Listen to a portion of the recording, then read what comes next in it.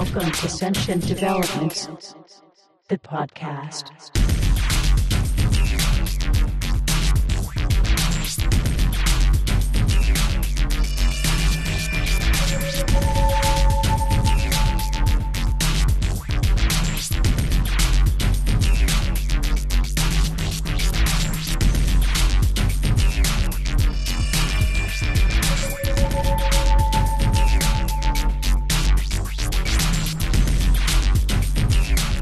All right, welcome once again to Sentient Developments, the podcast.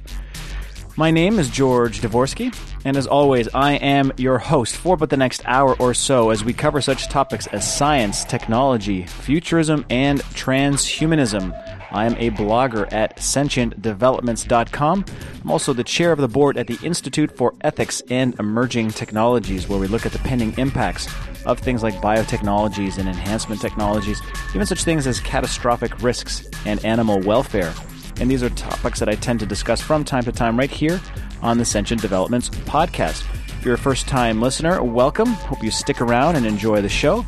For those long-time listeners, thank you once again for tuning in and being as loyal as you are. Okay, today's episode. It's no unified topic. We're going to be jumping from theme to theme. We'll start it all off by talking about the Turing test and its inadequacies, and specifically about how we can better measure for consciousness, not just in our living creatures around us, but also in our pending artificial intelligence technologies. In the second part of the episode, going to have a listen to some excerpts from a recent TED Talk by Avi Rubin, who's becoming concerned that our world is becoming increasingly hackable. It's a very interesting, fascinating, and even troublesome talk that he gives. Part 3, going to do some discussions on cognitive enhancement and cognitive liberty. I'll also share at that time some of the experiences that I've had on a particular nootropic. And we'll close it all off by just going very briefly over the Declaration of Rights of Cetaceans that was recently brought up again at the Vancouver conference by the Helsinki group. But before we get started with those topics, just some personal notes, as always. Let you guys know how I'm doing. This is week 2 of the CrossFit Open, and we are underway. And the CrossFit Open, for those who may not be familiar, CrossFit is a strength and conditioning program that I'm in, but it's also a sport. It's a sport of fitness.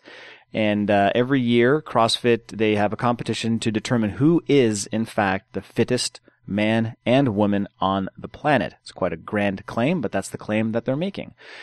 And what's wonderful about this competition is that in the early stages of the competition, it's open to anyone and everyone. And in fact, this year is an unprecedented number of people have joined in.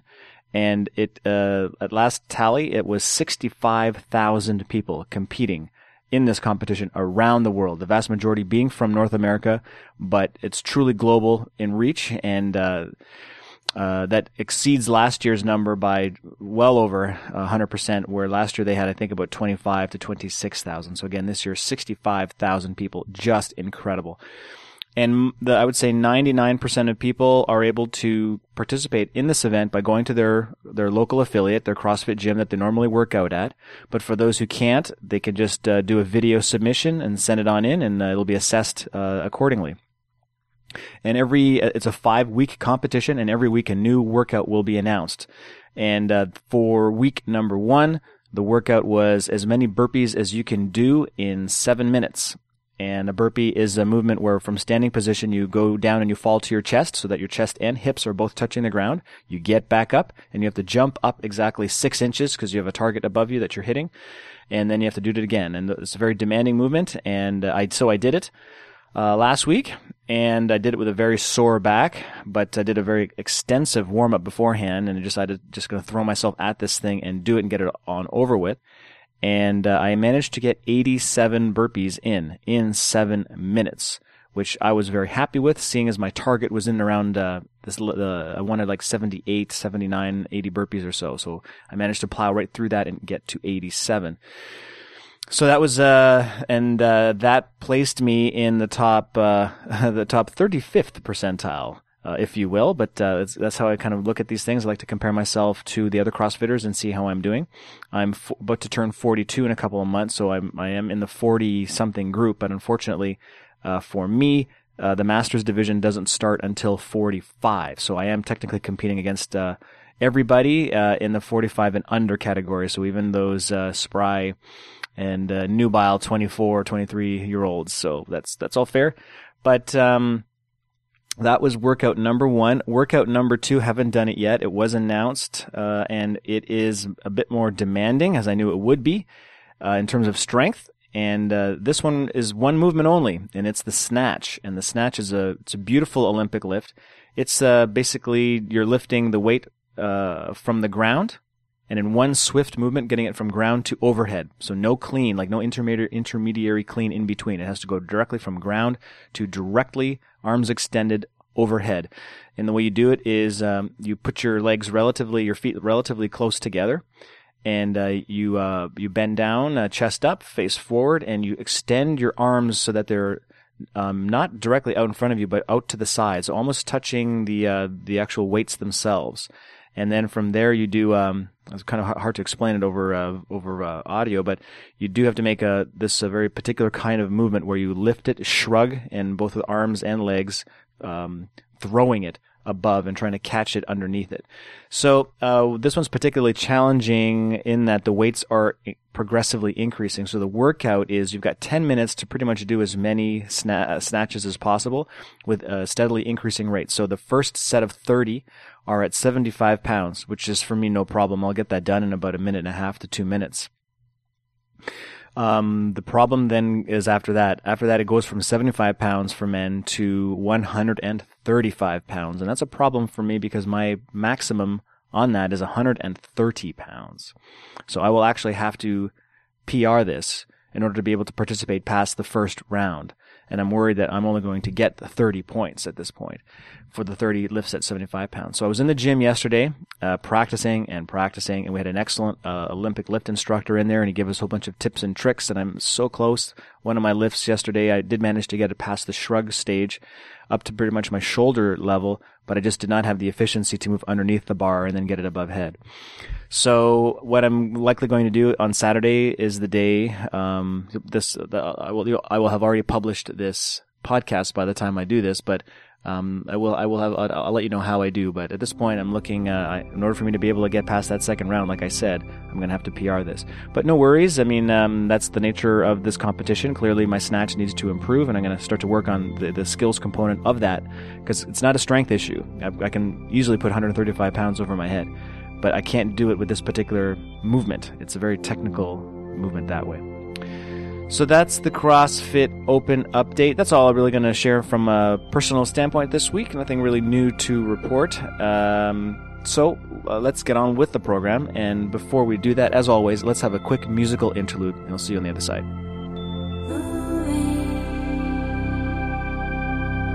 Swiftly on the interstate highway.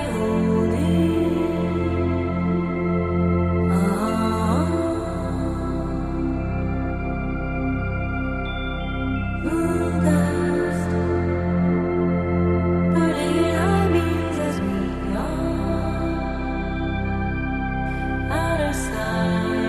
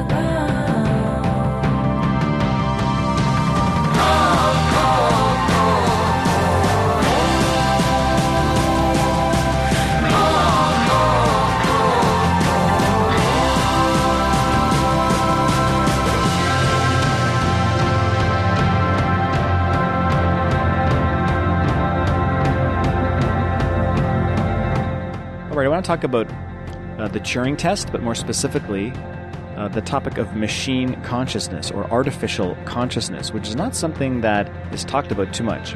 We tend to talk about AI a lot, and I think a lot of people kind of lump AI and AC together, AC being artificial consciousness together, without really thinking it through in terms of what the distinction is. So machine consciousness, it is a neglected area, and it is a field that's related to artificial intelligence and cognitive robotics, but its aim is to define and model those factors required to synthesize consciousness. So neuroscience, they hypothesize that consciousness is generated by the interoperation of various parts of the brain, and we call these various parts of the brain that result in consciousness the neural correlates of consciousness, or just NCCs for short. So those who believe that we can create something regarding or something that's akin to artificial consciousness, they believe that computers can emulate this interoperation, but we know obviously that we can't do this yet. We don't really understand how consciousness works just quite yet. So we have to get started somewhere. Now, machine ethics as a kind of subfield is even further behind machine consciousness studies. And it's because we're having a hard time getting our head around the AI versus AC problem. And not too many people are thinking about the ethical and moral issues involved. Now, we need to think about this preemptively, because failure to set standards and guidelines in advance could result in not just serious harm to nascent machine minds, but a dangerous precedent that will become more difficult to overturn as time passes. And this is going to require a multidisciplinary approach that will combine neuroscience, philosophy, ethics, and law. And I'll get into each one of those in due course. Now, it's worth noting, I kind of mentioned this last week, that machine ethics, it's a separate issue from robot ethics. And the ethics surrounding the actions of autonomous but mindless robotic drones and other devices that are controlled remotely, that's a separate issue. I'm not going to discuss that right now. Now, here's the problem. Okay, why is artificial consciousness and machine consciousness a neglected area, and why is no one really thinking about the moral or ethical implications of it? So, for example, there is the persistence of vitalism. So you've got guys like Roger Penrose who are arguing that consciousness studies somehow resides outside of known or even knowable science. Now, the vital force concept that's been largely ignored in biology since the times of Harvey, Darwin, and Pasteur, but it still lingers in some forms in psychology and neuroscience. Now, instead of things like vitalism, or even a bit of metaphysics, we need to pay more attention to the works of guys like Alan Turing, Warren McCulloch, and Walter Pitts, and they posited computational and cybernetic models of brain function. Now, it's no coincidence that mind and consciousness studies never really took off with any kind of fervor or sophistication until the advent of computer science. And we've finally got a model that helps explain cognition, and AI theorists have finally been able to start studying things like pattern recognition, learning, problem solving, theorem proving, game playing, just to name only a few. So that's one issue there. Another issue in terms of parts of the delay here is the persistence of scientific ignorance, defeatism, and even denial. Now, some skeptics claim that machines will never be able to think, and that self-awareness and introspection is a purely biological function, or that it's even a purely human thing. It's quite possible, therefore, that many AI theorists, they don't even recognize this or consider this to be a moral issue, something that needs to be considered in that kind of light. And further to that, there's the fixation on AI. And it is important that we make that distinction between AI and AC. Artificial intelligence, it's differentiated from artificial consciousness in that subjective agency is not necessarily present in AI. And by virtue of the absence of subjectivity and sentience, so too goes moral consideration. It is through the instantiation of consciousness does agency truly exist, and by consequence, moral worth. So just to give you an example, take Watson, the IBM's Jeopardy playing computer. That is not a morally considerate agent. In other words, we could smash it with hammers, and we're not doing it any harm. There's no sentience there. There's no awareness. There's no feeling. So that's the distinction I want to make. But at the same time, it's definitely a kind of artificial intelligence. But there's going to come a day when it'll be a bit more than just the brute calculating machine. So now another particularly pernicious problem is the impact of human exceptionalism and substrate chauvinism on this topic. Now, traditionally, the law, it's divided entities into two categories. You either have persons or you have property. And in the past, we've had individuals, like women and slaves and children. They were, by law, considered mere property. Now, law is changing, though. It's evolving through things that, there's like progressive legislation and court decisions to make important precedents so that we can recognize that individuals are persons. And the law is still evolving and will increasingly come to recognize the states or categories in between. Now, extending personhood designation to those entities outside of the human sphere is a pertinent issue for animal rights activists as well as transhumanists. Now, given our poor track record of denying highly sapient animals such consideration, this doesn't bode well for the future of artificially conscious agents. And this is why I think this is a particularly important issue now, that we kind of preemptively need to recognize the potential personhood or potential capability of self-awareness of artificial consciousness in advance so that we can get this precedent set now. Because we didn't do so with animals. Right now, because we have largely ignored the feelings and the conscious aspects of animals, we have treated them like property from the very beginning, and it's been very hard to overturn those customs and traditions and social norms. So we need to avoid getting into that situation with artificial consciousness. So we need to, and right from the get-go, we need to be on top of this particular issue. Now, as personhood advocates they attest, not all persons are humans. A number of non-human animals deserve personhood consideration, namely all the great apes, cetaceans, elephants, and possibly encephalopods, and some birds like the great parrot. Consequently, these animals cannot be considered mere property. What we're made out of and how we got here doesn't matter. There is no mysterious essence or spirit about humanity that should prevent us from recognizing the moral worth of not just other persons, but of any self-aware conscious agent. Now, there's also the issue of empiricism and how it conflicts with true scientific understanding. Now, the Turing test as a measure of consciousness is problematic. It's an approach that's purely based on behavioral assessments. It only tests how the subject acts and responds. The problem is that this could be simulated intelligence, and it also conflates intelligence with consciousness. And as I've already noted, intelligence and consciousness are two different things. The Turing test also inadequately assesses intelligence. Some human behavior is unintelligent. So, for example, you've got humans, we are random, unpredictable, we're chaotic, inconsistent, and even at times irrational. But that doesn't mean we're not conscious or even to a certain degree intelligent. Moreover, some intelligent behavior is characteristically non-human in nature, but that doesn't make it unintelligent or a sign of lack of subjective awareness. Now, the Turing test is also subject to the anthropomorphic fallacy. Humans are particularly prone to projecting minds where there aren't. And lastly, the Turing test fails to account for the difficulty in articulating conscious awareness. There are a number of conscious experiences that we, as conscious agents, have difficulty articulating, yet we experience them nonetheless. I'll give you some examples. So, how do you know how to move your arm? And how do you choose which words to say? How do you locate your memories? How do you recognize what you see? Why does seeing feel different from hearing? And why are emotions so hard to describe?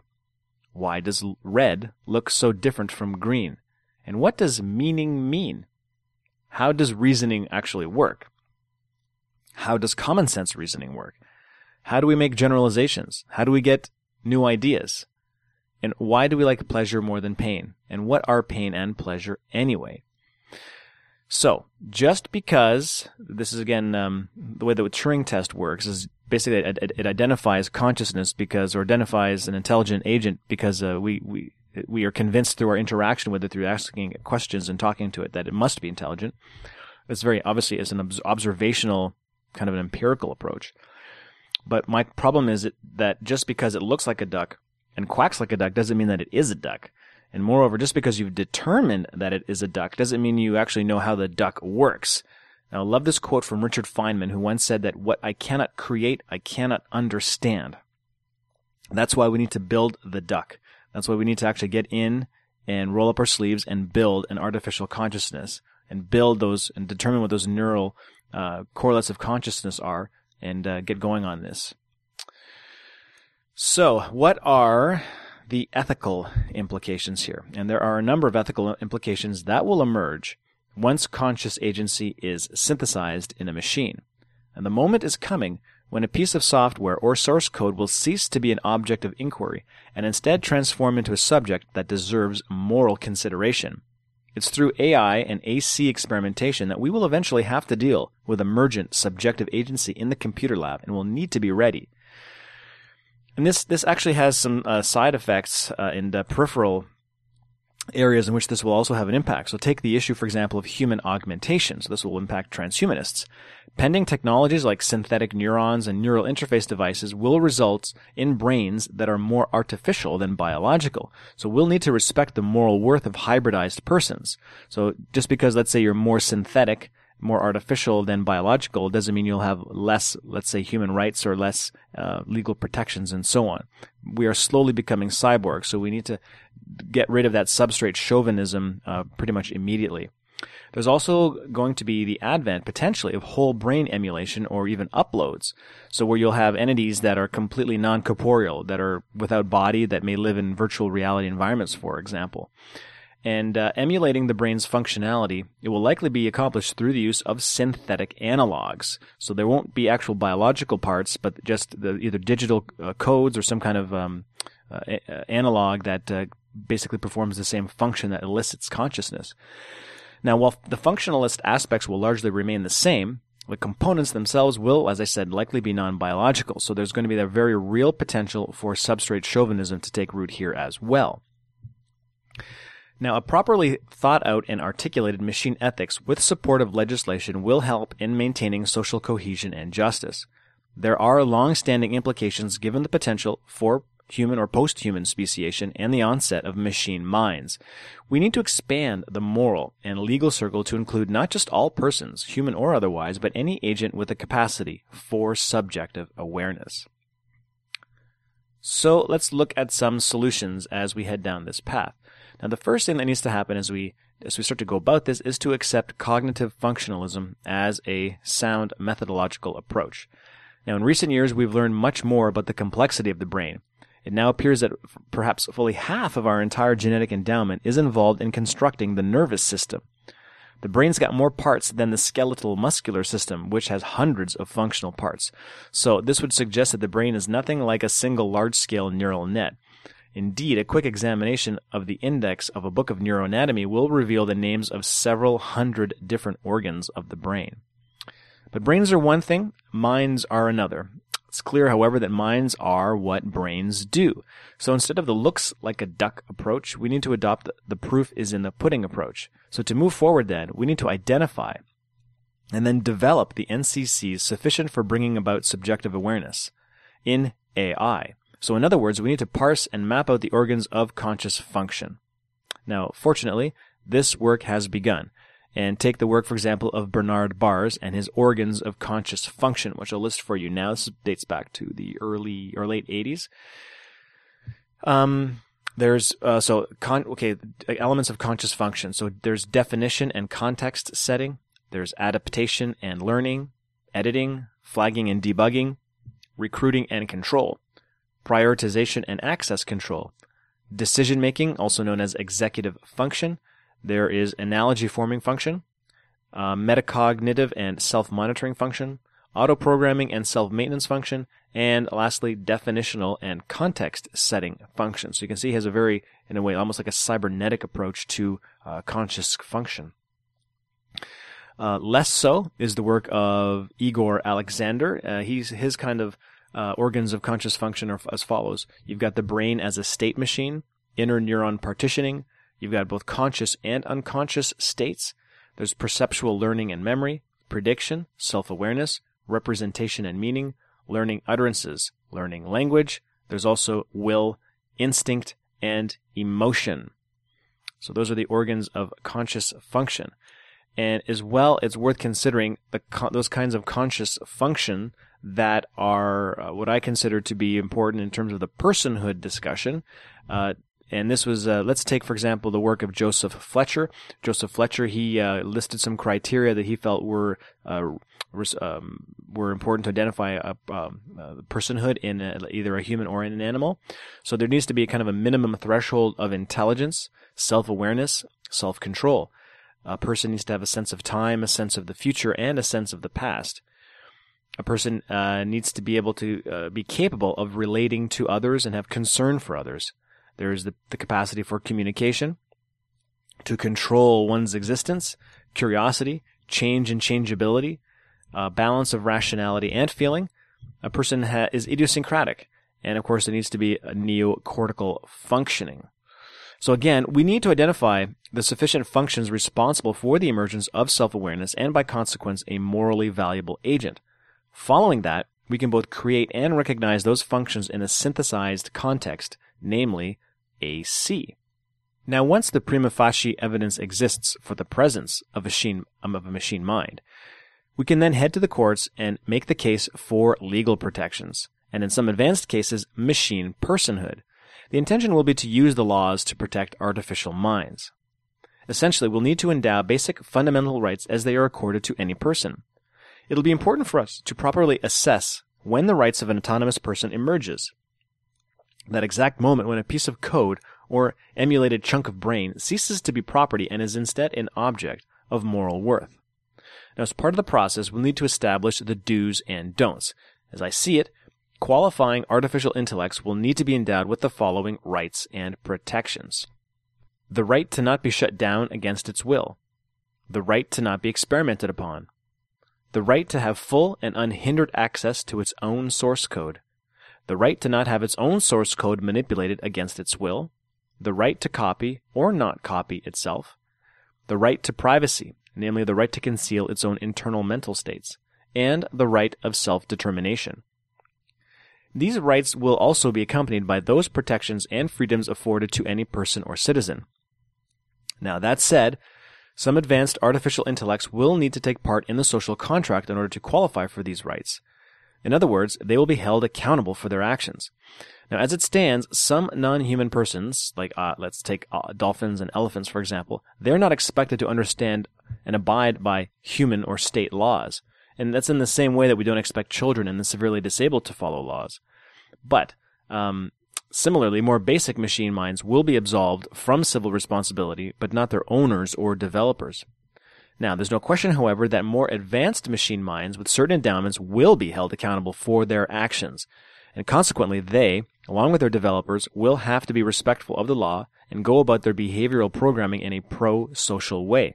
And if I can paraphrase Rousseau, in order for some machine minds to participate in the social contract, they will have to be programmed to be free. In terms of immediate next steps, there's a number of things that we can do. First of all, we need to support the neurosciences and further the advancement of cognitive mapping and mapping the conscious the neuro correlates of consciousness. We also need to recognize and promote the concept of non-human animal sentience and personhood, including the idea that animals are not property. We should also advocate for legally binding rights that protect non-human animals, and oppose the patenting of life, genomes, and functional equivalents, and lastly, be prepared to use these legal precedents for when AC emerges. And indeed, I do see the link here between animal welfare and animal rights and looking for the rights of artificial consciousness. And just to conclude here, it's important to note that one of the most important steps in the process of building a legitimate machine ethics is the recognition of non-animal personhood. That's a precedent that has to be set. And once that happens, we can work towards the establishment of legally binding rights that protect animals, and in turn, that will set an important precedent for when machine consciousness emerges. Now, this particular topic reminded me, as I was putting this together this week, reminded me of kind of early, I think, spasms or blips or attempts, if you will, to in fact create consciousness in a machine or intelligence in a machine, and we're not there yet. And don't let anybody tell you otherwise. We have not yet to create an artificial mind. But of course, AI is advancing with leaps and bounds now. Now, there was a rather bizarre claim a couple of years ago from IBM, and they claimed that they simulated a cat's brain in a computer. And it was one of those claims that left me a bit flabbergasted and scratching my head, and the media ran with it. And you can imagine, because it made for rather sensationalistic headlines that, IBM has simulated a cat's brain. So I thought that was particularly overstated. Now, I am, at the same time, I'm a big fan of IBM and their Brain and Mind Institute, known as BMI, and things like their Blue Brain Project. And this got started by IBM back in May 2005, and the Blue Brain Project is an attempt to model the mammalian cerebral cortex with computers. Now, the intention is not to recreate the actual physical structure of the brain, but to simulate it using arrays of supercomputers. And ultimately, IBM's developers are hoping to create biologically realistic models of neurons. And in fact, the results of the simulation will be experimentally tested against biological columns. So as I noted, I took exception to the recent claim, however, that IBM created a simulation that is supposedly on par in terms of the complexity and scale with an actual cat's brain. And the media tends to sensationalize these sorts of achievements, and in this case, grossly overstate and even misstate the actual accomplishment. Now, contrary to what some people may believe, IBM did not create a virtual cat. There's no simulated cat somewhere pouncing around simulated fields chasing simulated mice inside a supercomputer. All IBM has done is replicate the power of a cat's cerebral cortex using a bunch of powerful supercomputers. Nothing more, nothing less. There's no psychological or AI element involved whatsoever. They're merely creating a physical power structure and computational infrastructure that may someday run a properly engineered mind. But credit where credit is due. IBM has made incredible progress in the sophistication and detail level of human brain mapping. By reverse engineering the human brain, IBM hopes to bring about the era of cognitive computing, a development that would bring about new ways for building computers which mimic natural brain structures. Essentially, IBM is hoping to simulate a neocortical column, which is the smallest functional unit of the neocortex. And this is the part of the brain that is responsible for higher functions such as conscious thought. In humans, the neocortical column is 2 millimeters tall, has a diameter of 0.5 millimeters, and contains 60,000 neurons. Project developers initially worked to replicate the neocortical column of a rat, which has only 10,000 neurons, and now they've achieved the same thing with a cat brain. Developers hope to model the human brain in about 7 to 8 years. To model these components, the developers use a Blue Gene supercomputer that runs the MPI-based neocortical simulator combined with Neuron software. Blue Gene is a computer architecture project that will spawn several next-generation supercomputers, computers that will reach operating speeds in the petaflops range, and are currently reaching speeds over 280 sustained teraflops. Its 8,000 processors will crunch away at 23 trillion operations per second. So, like I said, I don't want to take away from IBM's accomplishment, but it's important to note that we are extremely far off in terms of our ability to emulate the true complexity of a mammalian brain. Creating an array of supercomputers that mimics the brute force of a biological brain and then claiming that it matches the complexity and scale of the real thing is pure hyperbole. True whole brain emulation is still a far ways off, including the instantiation of artificial consciousness or machine consciousness. So, that will end the discussion on artificial minds and massive supercomputers and all that good stuff. Let's pause for a moment, take it down a little bit, have some listen to some music, and when we get back, going to talk about a recent TEDx talk by Avi Rubin and our increasingly hackable world.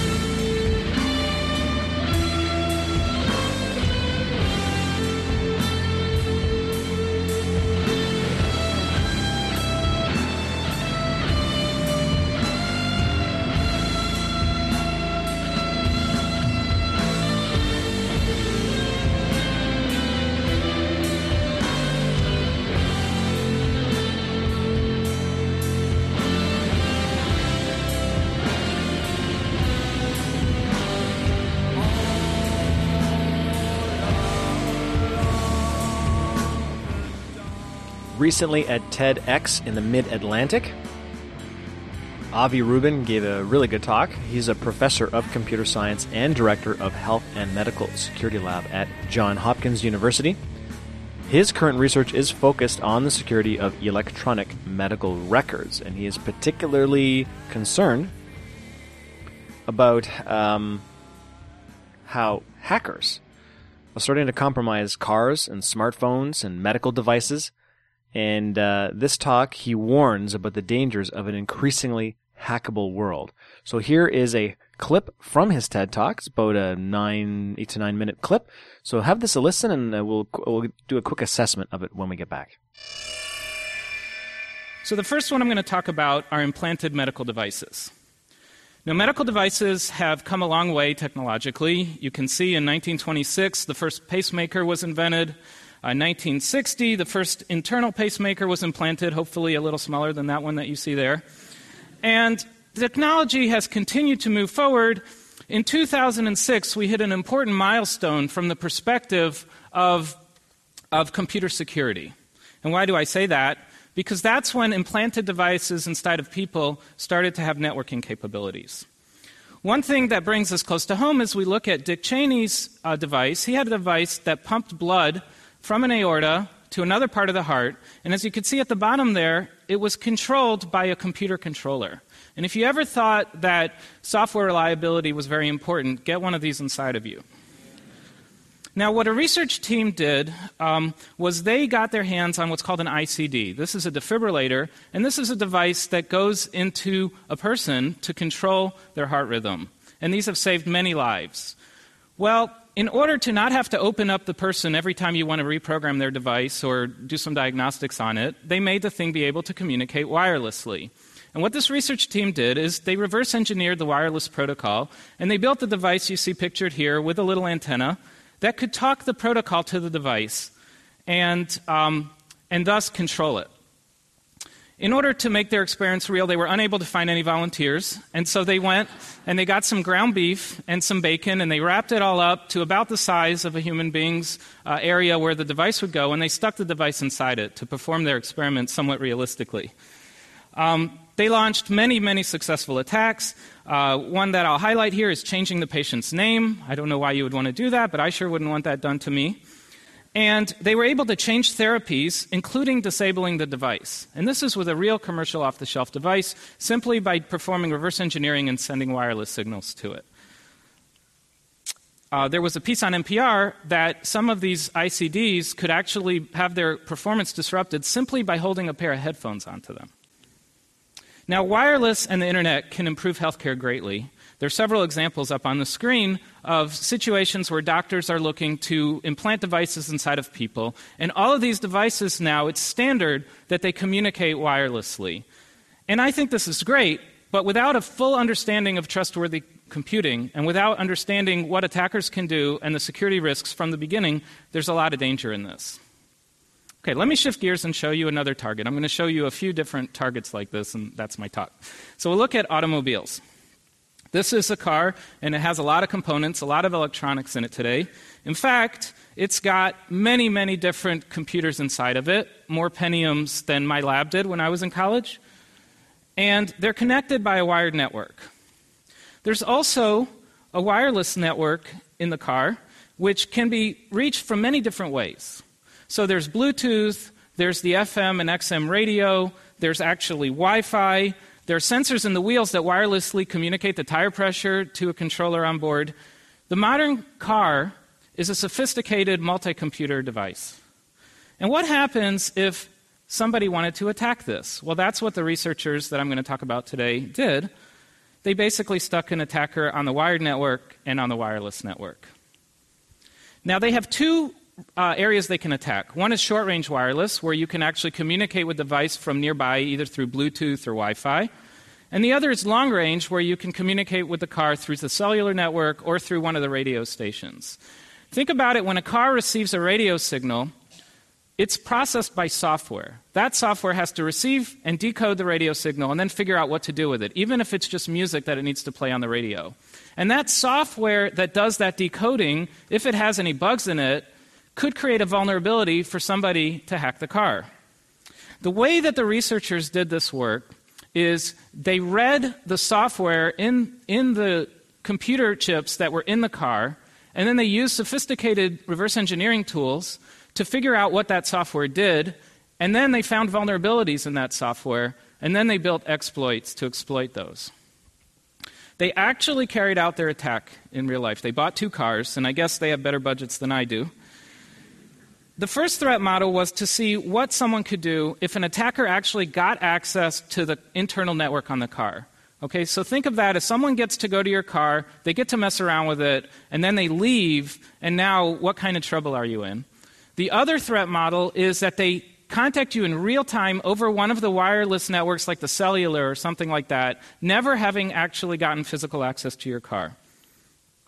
This is what their setup looks like for the first model, where you get to have access to the car. They put a laptop and they connect it to the diagnostic unit on the in-car network, and they did all kinds of silly things. Like, here's a picture of the speedometer showing 140 miles an hour when the car's in park. Once you have control of the car's computers, you can do anything. Now, you might say, okay, that's silly.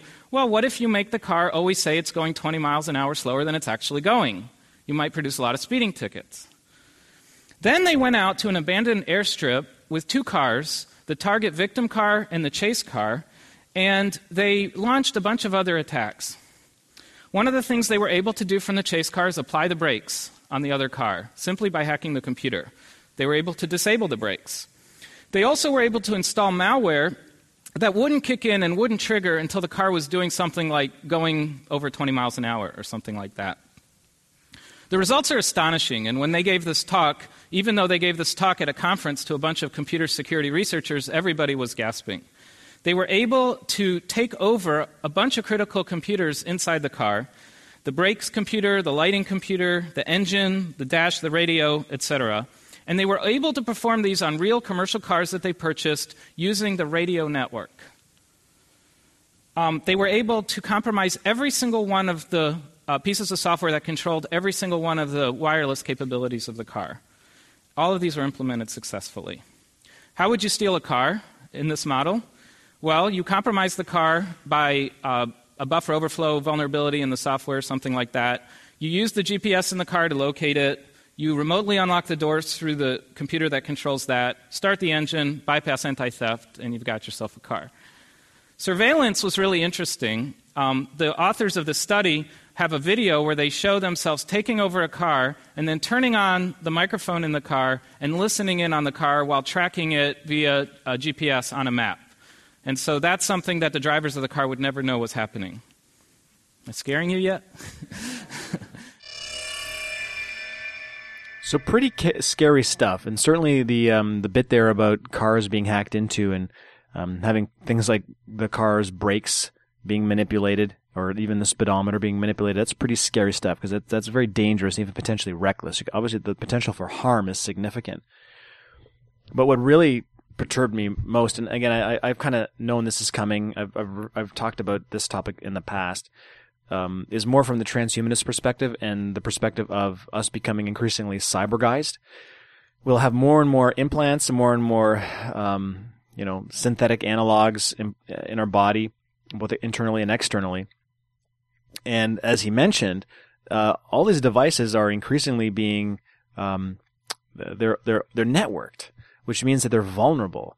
And the scary thing is there's virtually no way that you can create a completely secure device or object, at least not to my knowledge. Encryption being what it is, and encryption science certainly would need to look into that a bit further, but as far as I understand, there's always some kind of vulnerability somewhere. So one can only imagine, as our implants become increasingly sophisticated, and as we become more dependent upon them, that we really kind of could be in a bit of trouble with when you have malicious people trying to sabotage or mess you up in some way, or even through bots and viruses to kind of do this sort of thing as well. So this is obviously a problem, and Rubin, I think, is very fair when he says that what he says after this particular clip that I played. He does go on to talk about some prescriptions here, and first and foremost, he said, is that the developers of these technologies need to take a when they're starting to design these technologies is that they need to take security as a concern right from the get-go, right from the initial design. That right now, everyone's just happy creating these devices or creating cars or creating whatever it is that they're doing without any concern for security. And this, by the way, I will say, was a real problem with Microsoft and their mentality right from the beginning. And that's why they have probably the most vulnerable, the most leaky, disastrous operating system out there that led to so many problems in the late 80s and 90s and even in the last decade, where security was always an afterthought and it was always ridiculously vulnerable. Whereas if you had even Macs were a bit more responsible there, or Apple rather, and even further was the whole Linux world, where that was in a way kind of at its foundational core, was this understanding that security had to be again something that was thought of at the very beginning and not as an afterthought. So the same approach has to be taken here when it comes to things like cybernetic implants and anything that we're going to be putting into our body. You can only imagine, what's going to happen when things like pacemakers and even, let's say, neural interface type devices are going to be hackable. And I don't want to talk about it now, but we can certainly address this at some point, is that kind of ghost in the shell scenario where will our brains actually be hacked into? And when, let's say, our brains become more synthetic, more cybernetic than they are biological, and that too is, let's say, tied into the internet or the noosphere or whatever you want to call it, that how vulnerable will we be? And what could that impact? How could that impact on our things like on our self, on our volition, even things like the integrity of our memories and so on. So there's even a kind of a deep futuristic aspect here as well that I'm sure. Obviously, Avi Rubin did not talk about it in his TED Talk, but as transhumanists, I think we're kind of aware that this is definitely a potential for the future. So again, very fascinating talk by Avi Rubin. Let's take another quick break. And when we get back, talking about some nootropics and cognitive liberty and even limits to the bio-libertarian impulse.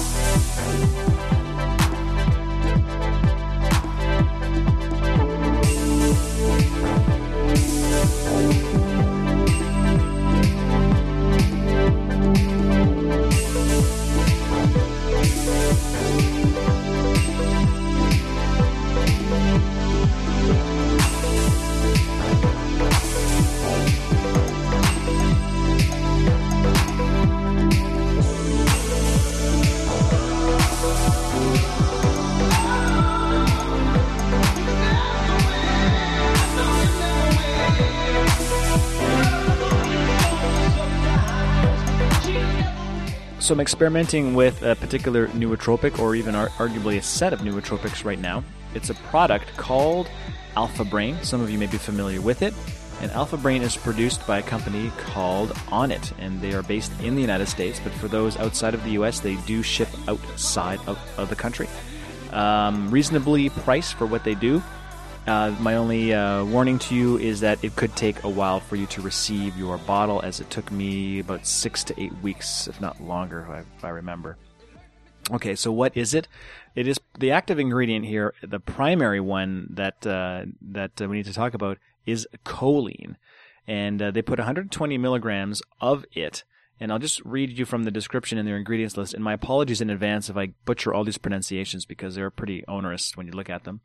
So it is, like I said, the choline is 120 milligrams derived originally from lecithin and glycerol, phosphorylcholine. It is a phospholipid metabolite found concentrated in neuronal membranes.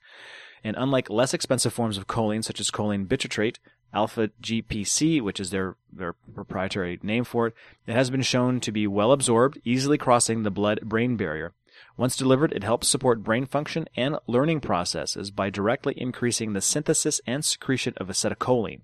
Strong acetylcholine has been linked to memory, focus, mental drive, REM sleep states, and the prevention of mental degradation with advancing age.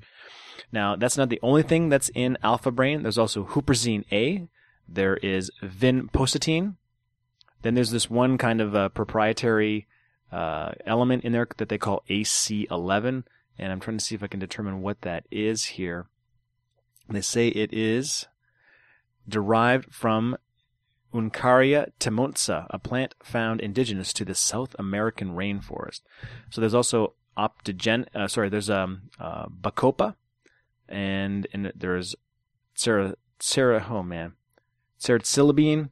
there's mucuna pruriens, GABA, and oat straw, and vitamin B6. So it's a whole concoction of things, and you can go to the website. Again, it's at Onnit, ONNIT. The product is called Alpha Brain, and you can see all the different things that it does there.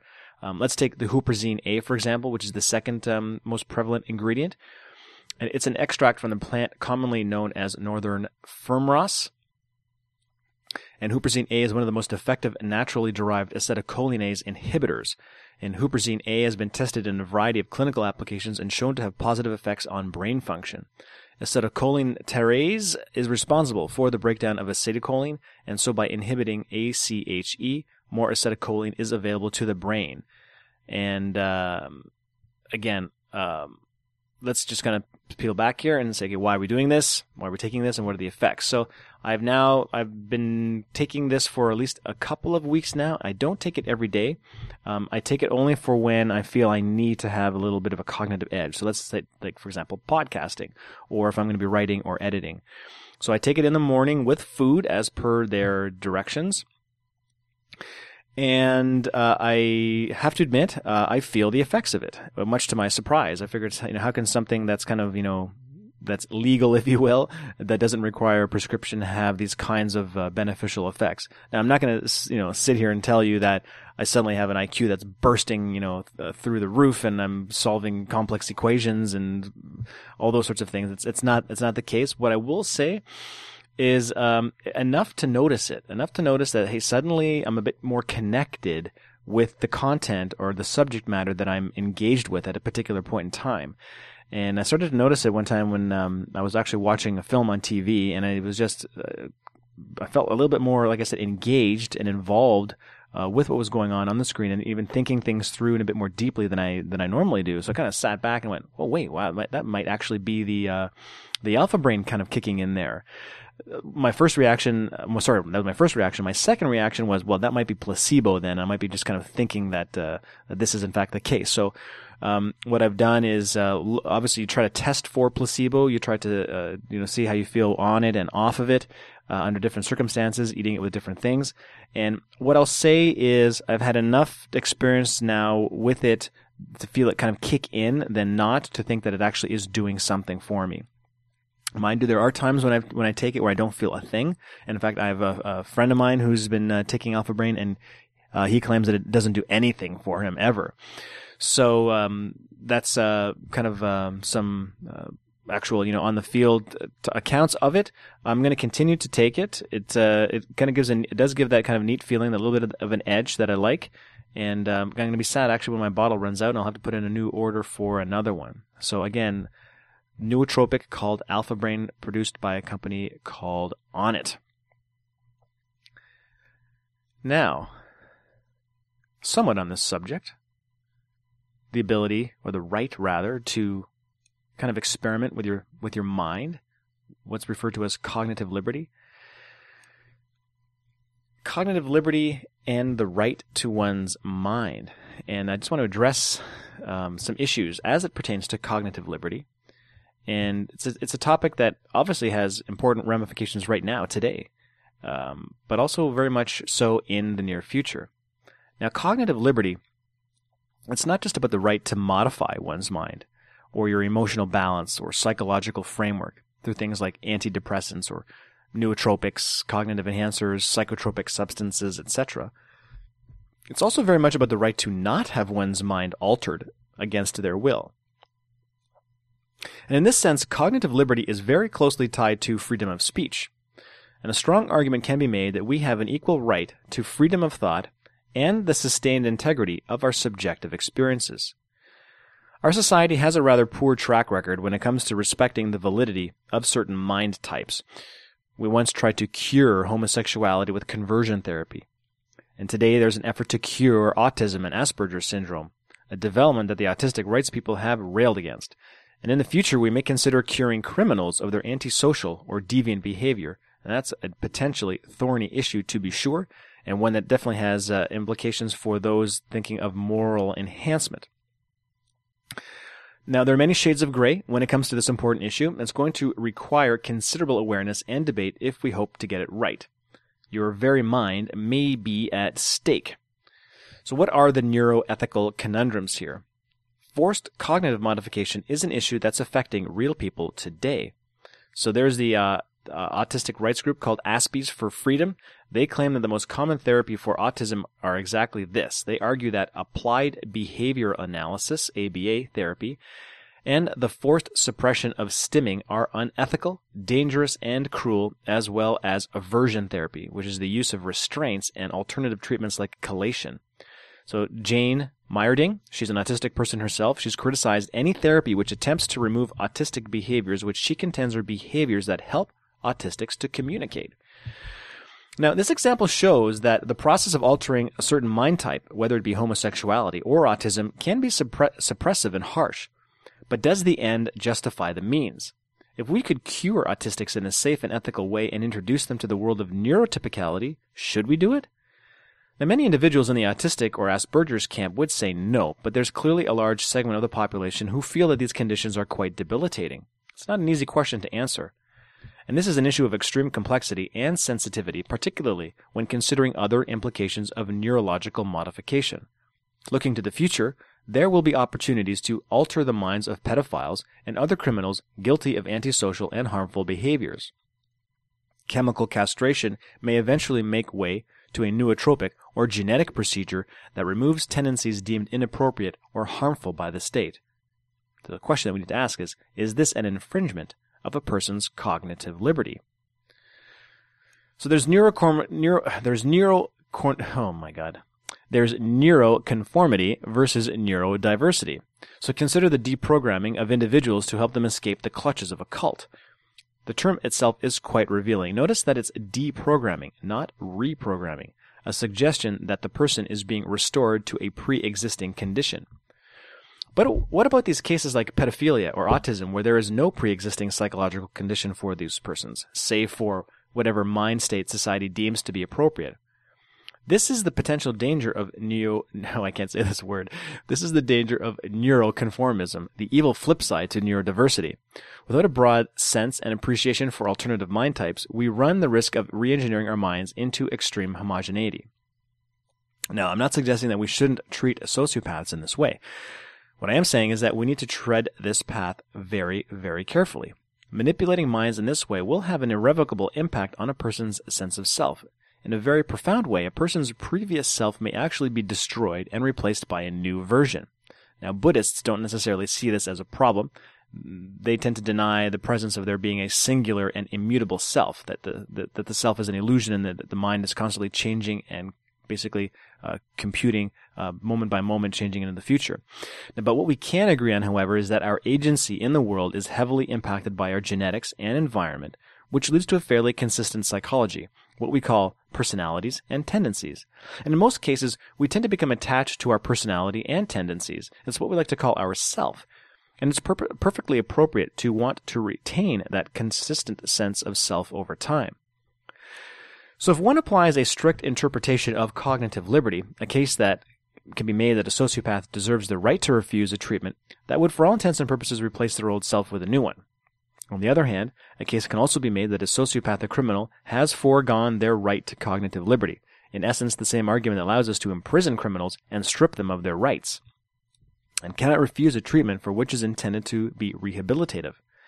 Now, I'm admittedly on the fence with this one. My instinct tells me that we should never alter a person's mind against their will. My common sense tells me that removing sociopathic tendencies is a good thing and ultimately beneficial to that individual. I'm going to have to ruminate over this one a little bit further. As for autism, however, I'm a bit more comfortable suggesting that we shouldn't force autistics into neurotypicality. At the very least, we should certainly refrain from behavior therapy and other draconian tactics, but have nothing against educating autistics on how to better engage and interact with the larger community. And to repeat a point I made earlier, we should err on the side of neurodiversity and a strong interpretation of cognitive liberty. The right to our own minds and thoughts is a very profound one. We need to be allowed to think and emote in the way that we want. The potential for institutions or governments to start mandating to us what they consider to be normal thinking is clearly problematic. So fight for your right to your mind. Now, something like a talk like that or an article like that might lead some to think that I'm, let's say, bio-libertarian. This kind of the right to your cognitive liberties, and as many of you know, as a transhumanist, I'm all about, in a way, bio-libertarianism, which is the idea that we have rights to our mind, cognitive liberties, the right to reproduce any way we see fit and with whom and how, so our reproductive freedoms, and our morphological rights as well, morphological liberties, so the right to modify our bodies, whether it be cosmetic enhancements or whether it be radical life extension or changing functionality or adding functionality, augmentation, all that good stuff. Basically, I kind of keep your hands off my body, that I can do with it what I see fit as a sound and reasonable adult. Now, that said, there are limits to the bio-libertarian impulse. And we as transhumanists are divided on any number of issues. So you put us in a room together, and you're guaranteed to get an argument. But one aspect that unites virtually all of us is this idea, this steadfast commitment to bio-libertarianism, the suggestion that people, for the most part, deserve considerable autonomy over their minds, bodies, and reproductive processes. Now, granted, conceptions of what is meant by bio-libertarianism varies considerably. I'm sure there are many transhumanists who feel that any state involvement in the development, regulation, and implementation of transhuman tech is completely unwarranted. But a number of transhumanists, including those of us who are affiliated with the Institute for Ethics and Emerging Technologies, believe that there's more to it than that. Indeed, these technologies are far too powerful to be left to unchecked market forces and the whims of individuals. Most companies and people can be trusted with such things, but there's considerable potential for abuse and misuse. Things like the availability of dangerous and unproven pharmaceuticals, the irresponsible fertility clinics, or parents who want to give their children horns and a devil's tail. Not cool. This is why the state will have to get involved. Without safety and efficacy, the bio-libertarian agenda is facile. I strongly agree that we should allow market forces to drive the development of transhuman tech, but state involvement will be necessary to ensure that these technologies are safe, effective, and accessible. And in addition, governments will also need to ensure that individuals aren't harming themselves or others with these technologies. All this said, I'll restate an earlier point. Transhumanists tend to hold the bio-libertarian conviction that informed and responsible adults have the right to modify their minds and bodies as they see fit and to reproduce in a way that best meets their needs. The state has no business telling people what they should look like, how they should reproduce, or how their minds should work. Governments should only intervene in extreme cases, particularly when the application of these biotechnologies lead to abuse and severely diminished lives. So there needs to be the need for tolerance. But even this is tricky. What do we mean by a diminished life or self-inflicted harm? Who are we to decide which choices are permissible and which are not?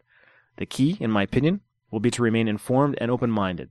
It will be important to understand why individuals choose to modify themselves in certain ways, and to accept it. We may not always agree, but will often need to be tolerant. And in so doing, we'll be in a better position to uphold the rights of individuals to shape their lives and experiences as they best see fit. All right, I want to end the show now, but before I do, I want to just kind of complete a topic that I brought up yesterday, and that was the Helsinki Group's Declaration of Rights of Cetaceans. For those who might have missed last week's show, basically this group put forward a declaration saying that cetaceans being dolphins, porpoises, and whales, that they are in fact deserving of special rights because they are persons. And I managed to find the declaration, which actually came out in 2010. And here's how it goes. It's really quite interesting. And of course, being on the at the Institute for Ethics and Emerging Technologies Rights of Non-Human Persons program, I would actually like to see this extended to not just cetaceans, but to see this also extended to the great apes and elephants, at the very least.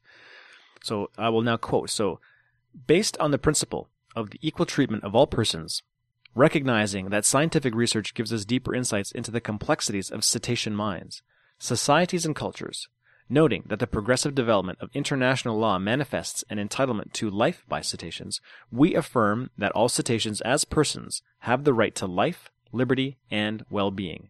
We conclude that, number 1, every individual cetacean has the right to life. Number 2, no cetacean should be held in captivity or servitude, be subject to cruel treatment, or be removed from their natural environment.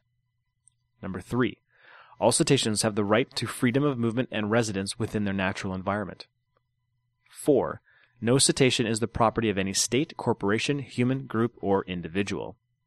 5, cetaceans have the right to the protection of their natural environment. 6, cetaceans have the right not to be subject to the disruption of their cultures. 7, the rights, freedoms, and norms set forth in this declaration should be protected under international and domestic law. Number 8, cetaceans are entitled to an international order in which these rights, freedoms, and norms can be fully realized. Number 9, no state, corporation, human group, or individual should engage in any activity that undermines these rights, freedoms, and norms. And number 10, nothing in this declaration shall prevent a state from enacting stricter provisions for the protection of cetacean rights. Outstanding. That is so well articulated. And if you want to formalize your support of this Helsinki Declaration, you can just go to just Google the Helsinki Group, Declaration of Rights for Cetaceans, or you can find the link on my website, and you can go sign their little petition there or their support of the declaration, and you can support their cause that way. So very, very cool, very exciting. I think we're really getting some momentum here in this this idea of non-human persons and setting aside, actual rights for them from a legislative perspective. It's gaining lots of momentum, and lots of different groups are working on this right now. That is the end of this week's Sentient Developments episode. Just another quick reminder, I mentioned this also last week.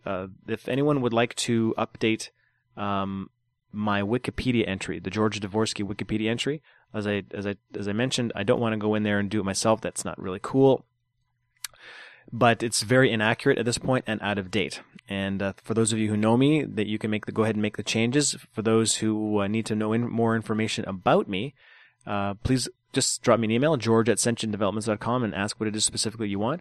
And again, the concern is that increasingly people who are getting in touch with me, either interviewing me or writing up on me, are using the information in that Wikipedia entry, and it's very much out of date now and not entirely accurate. So that would be a big help for me if somebody wants to volunteer and do that. Thank you in advance. So that wraps up this week's episode. Thank you for tuning in. And I will see you in about a week's time. And until then, have yourselves a very wonderful and productive week. Bye-bye.